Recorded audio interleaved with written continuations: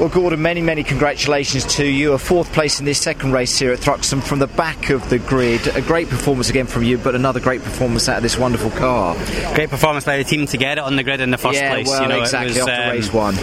And it was great. Car felt great. Obviously, no ballast, and just all everything kind of opened up and worked well for me. But yeah, delighted. It feels like a win. I mean, you had to push the car obviously to achieve that result, and pushing the car you wouldn't have thought would have worked well because of what's been happening with people pushing their cars and what's been happening to the tyres. Yeah, exactly. But it was worth the risk. Exactly. Maybe without that ballast on board, that played its part. It's difficult to tell at the moment, isn't it? Definitely helped. But the car felt really good, so dead chuffed for that. Just how important could those championship points be at the end of the season, do you think? You never know. The lack of championship points of race 1 could be... They'll play their part though, won't they? Yeah.